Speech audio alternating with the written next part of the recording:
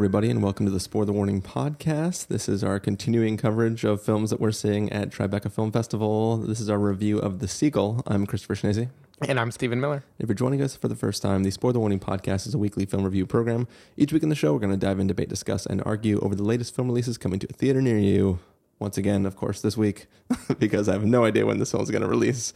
But we are here to talk about the film The Seagull. I believe this is one of those that is already being distributed by Sony Pictures Classics and is actually going to come out in just a couple months. Okay. I mean, it's still a couple months away, but yeah. I don't know if there's a trailer for this film. As summer begins, the guests arrive. Sir. Good evening. Well, sit down. Join us. Isn't she adorable? Even the thought of her makes my heart race. No, don't be shy. He's a celebrity, but he has a simple soul. Boris Trigorin, he's so famous. He looked young. He is young and accomplished, don't remind me. The stage is set. Oh, hello. Hello. Who is that you were talking to? Nina? Yes. For a little family drama. Have you seen Nina? She went to the lake with Boris. It's not often I have the occasion to meet young, interesting women. What does it feel like to be famous? Masha, why is my son so depressed? He's heartsick. What's that supposed to mean? Constantine! I love Constantine. Such a face, such a marvelous voice. You must go on the stage. I envy you. You're happy. Please, be generous. Let me go. What, are you that infatuated with her? Why do you always wear black? I'm in mourning for my life.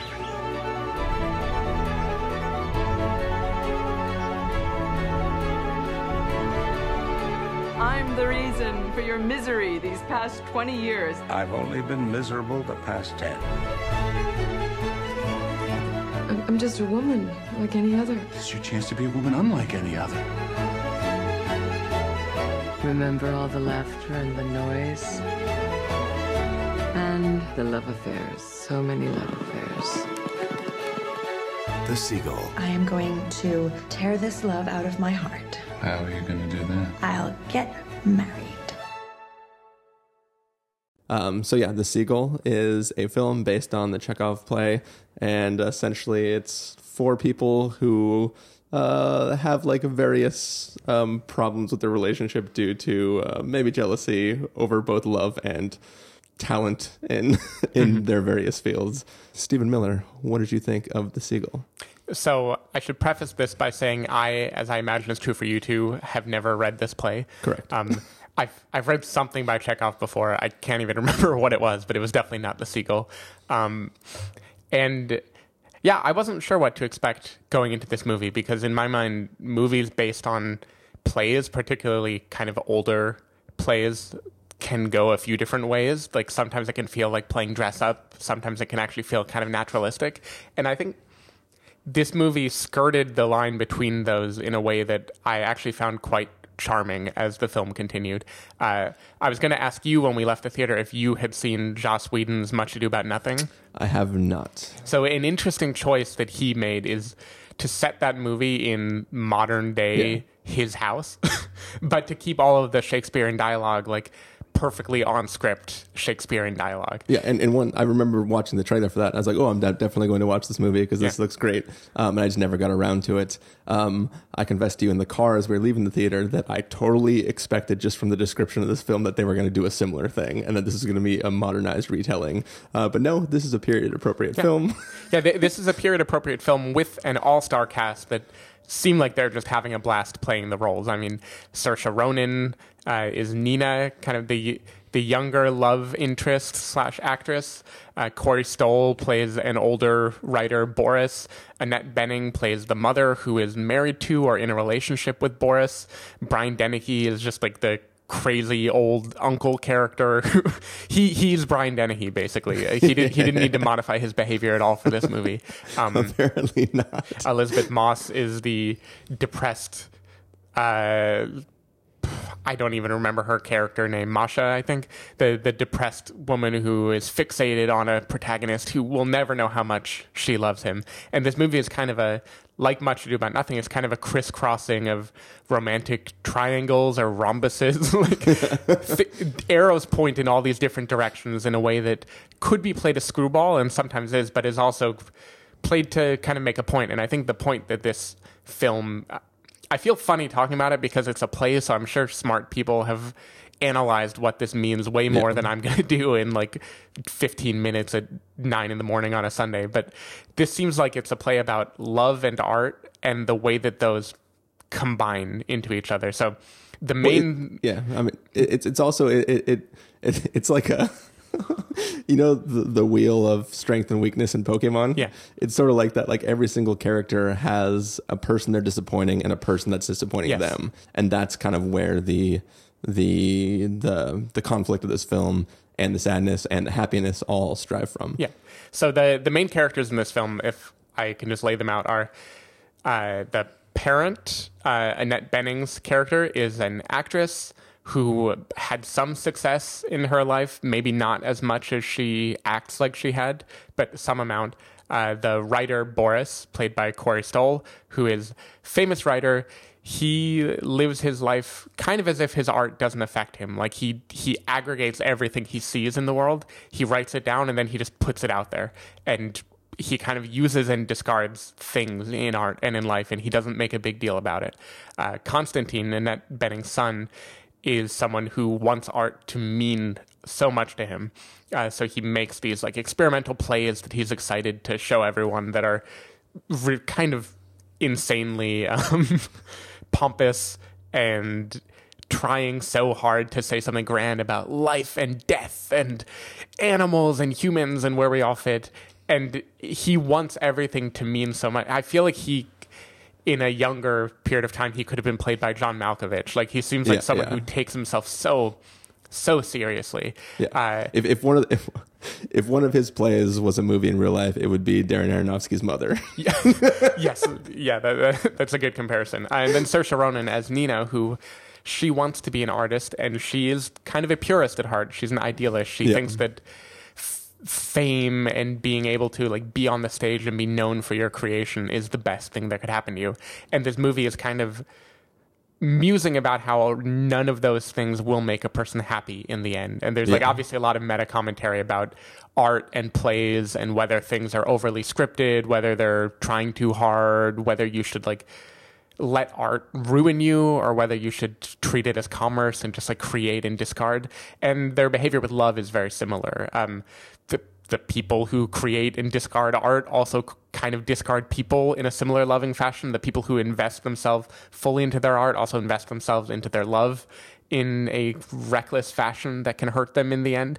And there was just something I thought was very shimmering about this movie. It felt glossy, it felt very theatrical in what I thought was a good way. There's a movie we watched last week that we aren't supposed to name that was also a period piece. Well, that played here at Tribeca as well, so I think we can say it now. Yeah, we can say the name. Yeah, so we watched Mary Shelley last week too, which we didn't bother to review, A, because it was a surprise and we weren't supposed to talk about it, but B, because neither of us liked that movie. And I was afraid after that movie that people speaking in kind of old-timey vernacular, playing dress-up, would just not work for me. I thought, I'm just not a period piece guy anymore. And the Seagull showed me that I can be if it is enchanting enough. If it just steers into its theatricality and lets everyone play off each other as if they're standing on a stage. So, I don't know. It worked for me really well. It is not modern at all, but there's something about the way that the story was told that was easy to kind of soak into. Kind of the way you talk about foreign movies and how you forget you're reading subtitles after a while. I kind of forget after a while that I am watching people perform a play, and I just kind of soak into the characters. Yeah. So first off, I didn't overcome the period piece aspect. It may just be that I'm just not into period pieces now, at least not from these periods. But I think also for me, like, so when we were, so for some back context for people, Stephen and I, like the day we could actually book the tickets from the passes that we bought, we went online, we had like descriptions of every film. And I think that the Seagull sounded really interesting to me. And even like I forgot what it was about. And then reading the description while we were in line, I was like, oh yeah, I'm totally in for this movie. This is going to be cool. And I think that what I wanted / expected from it is sort of a hyper-real overacted version of this story. Like I want real fast wit and really interesting dialogue between characters who are dealing with this circumstance. Like there are moments in this film that made me laugh, right? Like there are like characters that are sort of making statements where they don't realize the difference between the situations. Like there's a great scene where like two people have a conversation all about one person, and they're like, why don't you give him money? Like, if you just give him money, you'll solve all of his problems. And the next scene is the character who that character was saying should be given money to be happy is like, well, why don't you just give money to this other person to make them happy? And like, those are the type of things, like those sort of back and forth and those quippy natures, or the namesake for this film, like where that title comes from. There are funny things. Yeah. I think overall it was hard for me to, and maybe it's because it's like, not even counting the literal cast, but it's an ensemble piece for a bunch of people to act certain roles. And I feel like this is probably like an actor type thing, right? Where it's like a bunch of people who are supposed to just give these big performances. And I feel like maybe they were a little subdued. Like they were they were acting well, but also playing a straight version of what this story allows for. And like, once again, I didn't read Chekhov. Like I can't speak to the way it was originally written, how close this is an adaptation to the literal words. But I just feel that like it was missing something to draw me in. And, in a world where most of my days are spent listening to people dialoguing at like 1.5 to 2x speed, a film where everybody's delivering normal dialogue at normal speeds without some sort of heightened sense of like wit and Chris doesn't like the real world anymore. No, I'm completely disassociated from it. But it's a thing that like, to me, I felt a little lacking in it. It didn't excite me the way I felt it could. Like the description was more exciting than what I got from the film, and everybody did a great job in it. Like I can't fault anybody for the performance they did, because they did a good job. It's just a thing that didn't excite me. There's a narrative structure in this film where it repeats, and I was like, dear God, like please, I don't want to go through this opening to this film, because it was just I was sort of just tired of it by the time we got there, and I think that I'm willing to admit I am the problem.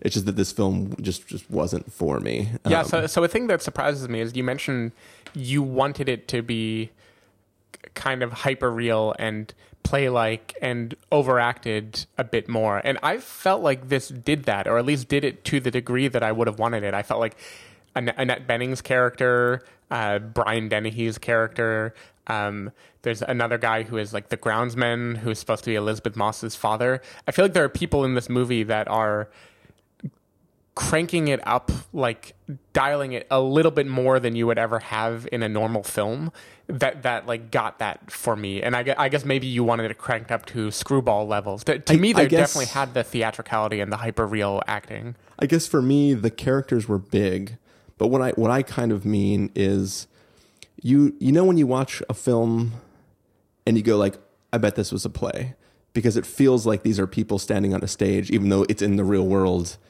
I feel like this film lacked that. Like the characters were large, but the actors were acting to the camera, not to a crowd that was sitting beyond the camera. Mm-hmm. And I feel like there was some level of intrigue that I get from watching a thing that is very stagey and very like, just, I keep going back to hyper real, but like it's like where they're quipping at a pace that is unnatural, and it lends to a feeling of like, these are people overacting and going quicker than normal. And this film, it was like, they're overacting, they're big characters, but they're not like, maybe it's just a pacing issue for me, where it didn't have enough of a a like train chugging along feeling. It was sort of just like a slow period piece that also happened to deal with situations that were kind of funny. But I guess I felt like the downtime between joke left me less like the oddball relationships were enough to keep me interested, but the downtime and the like regular situations were less like exciting to me. Yeah, well, which is fine. I'm just surprised because to me, this movie is the definition of the thing that you would watch and say, oh, this must be a play. Yeah. Just from the ensemble structure and the way the patter goes back and forth. Like there's a scene where Corey Stoll and Elizabeth Moss are going back and forth about like what she should do in her love life and whether or not she should get married. That to me, you can hear like the dialogue being written for that. Like this sounds like the sort of thing where it would happen in a play and then there would be a break for laughs after it's like reached a pace of back and forth where people get, I don't know. It felt very theatrical to me in that way. I guess for me, like there's a scene where two characters are like on a rowboat off on their own and people are up in the house having a conversation at the same time. I feel like in the play version, both those things are on stage at the same time and they're bouncing back and forth and like just the spotlight is the only thing changing, right? In this story, it's a literal cut to this other location and it just, that for me breaks the not repetition, but it breaks the cadence of the film. And it's for me, the overall cadence wasn't exciting. So the moments that were funny to me were just not enough to carry me through the other parts that weren't. For me, there was some joy in figuring out how they transposed it. Like there's a scene where Annette Bening's actress character is going on a lengthy kind of self-aggrandizing monologue about how good she looks and how well she keeps herself. And in the movie, this is made to be cut across different moments in time, like throughout the day or throughout the week. And it was interesting to me to think about how that would have been done on the stage, like whether that's all supposed to be done just in one scene, and here they just decided to make it be like a montage of her in different places. I don't know. There were little bits like that I felt like the screenwriter was having fun with. Yeah. I want to say there were 3 characters in this movie that I liked a lot. The ones outside of them, I think, felt like more secondary, fun scenery chewing bits, but not very deep. I loved Corey Stoll's character as what was his name? Boris. Corey Stoll's Boris. I thought he had a really nice, like, world-weary, semi-cynical way of approaching things. And there's a scene where he and Saoirse Ronan are on a boat together going out to an island, and she's asking him, what is it like to be famous? What is it like to be a well-respected author? This is everything I've ever wanted. And he describes the way it changes nothing. And I just thought the dynamic between them was really, really, really good. I don't know. I really liked what he was doing there. I guess for me too, the other problem is that like there was no moment in time outside of characters talking about his accomplishments. I never really, there's nothing that he says that makes me think that the other character should be jealous of him from a career standpoint.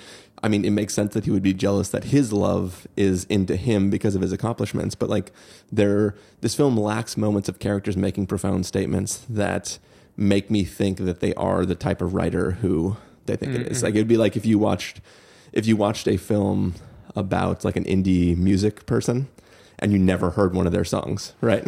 Sure. In my mind, that's the nature of a play. This is like somewhat satirizing the gap between the famous writer and the young experimentalist, and one imagines Chekhov sees himself somewhere in between those two bits. So I don't think he's trying to prove to us that any of these people are actually great artists. I think he's kind of having fun with the idea that maybe they're all awful. Who knows? So the other people I liked, I like Saoirse Ronan. That should come as no surprise, but she basically just has a very Saoirse Ronan-y role here as being the wide-eyed optimist who is going to have her dreams destroyed at some point in the movie. I think there's a great line that I assume this is in the play, and in the movie it just becomes a note that gets written down by Corey Stoll about like the seagull, this girl living on a lake who has everything going wonderful, and for no reason at all, a man decides to destroy her. I thought that was just like I really liked that. That was like a, ooh, what's going to happen next type of situation. And I also, even though he is chewing scenery more than maybe anyone else, I like the character of Constantine, the young artist who wants to create something that will last. I think he plays it really big in the beginning in a goofy way where he's kind of the butt of the joke. But by the end of the movie, there's a conversation he has with Saoirse Ronan that felt very like wistful and interesting, just like a well-written look back at what life has been and what life is going to be that reminded me of like some of my favorite plays. Like I mentioned, he reminds me of Malkovich, and Malkovich did a filmed version of The Glass Menagerie, which is really, really, really good play. And he ends that one with a monologue that is like one of my favorite bits of writing in any play ever. And this reminded me of that. I thought it capped the story really nicely. I mean, his or uncapped it. Yeah.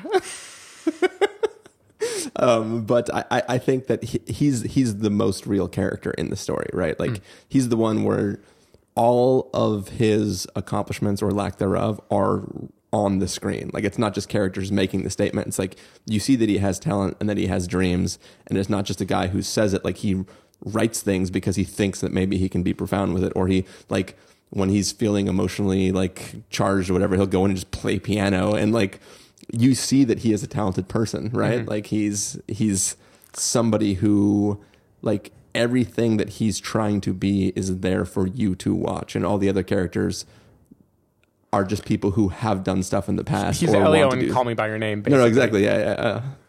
So it's like you can. He seems real, and everyone else seems like an idea, and maybe that's the point. I don't know. Who can say? Who can say? But yeah. So, any last comments on the film? No. The only other thing I wanted to mention is I thought the cinematography was nice. Again, it felt sweeping and romantic, and shimmering is the only like way I can describe it. It felt like it is trying to be glossy and waxing about this time period, which for a movie about a celebrated play, I feel like that's the right tone to strike. I liked it, even though I'm sure somebody might find it cliche or over the top. Cool.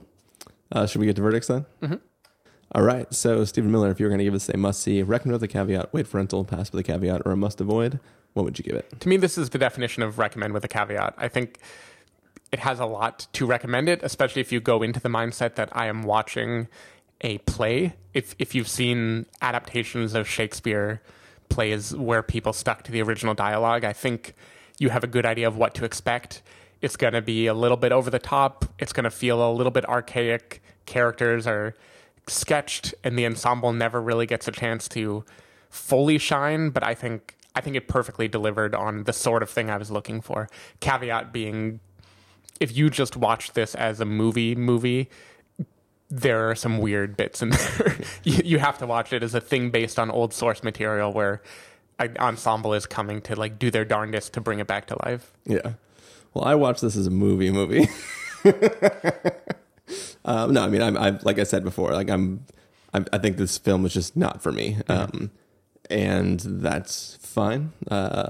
So I'd feel bad giving it anything worse than a wait for rental, just because like I didn't enjoy it at all. And then give it something worse. Make Carson happy.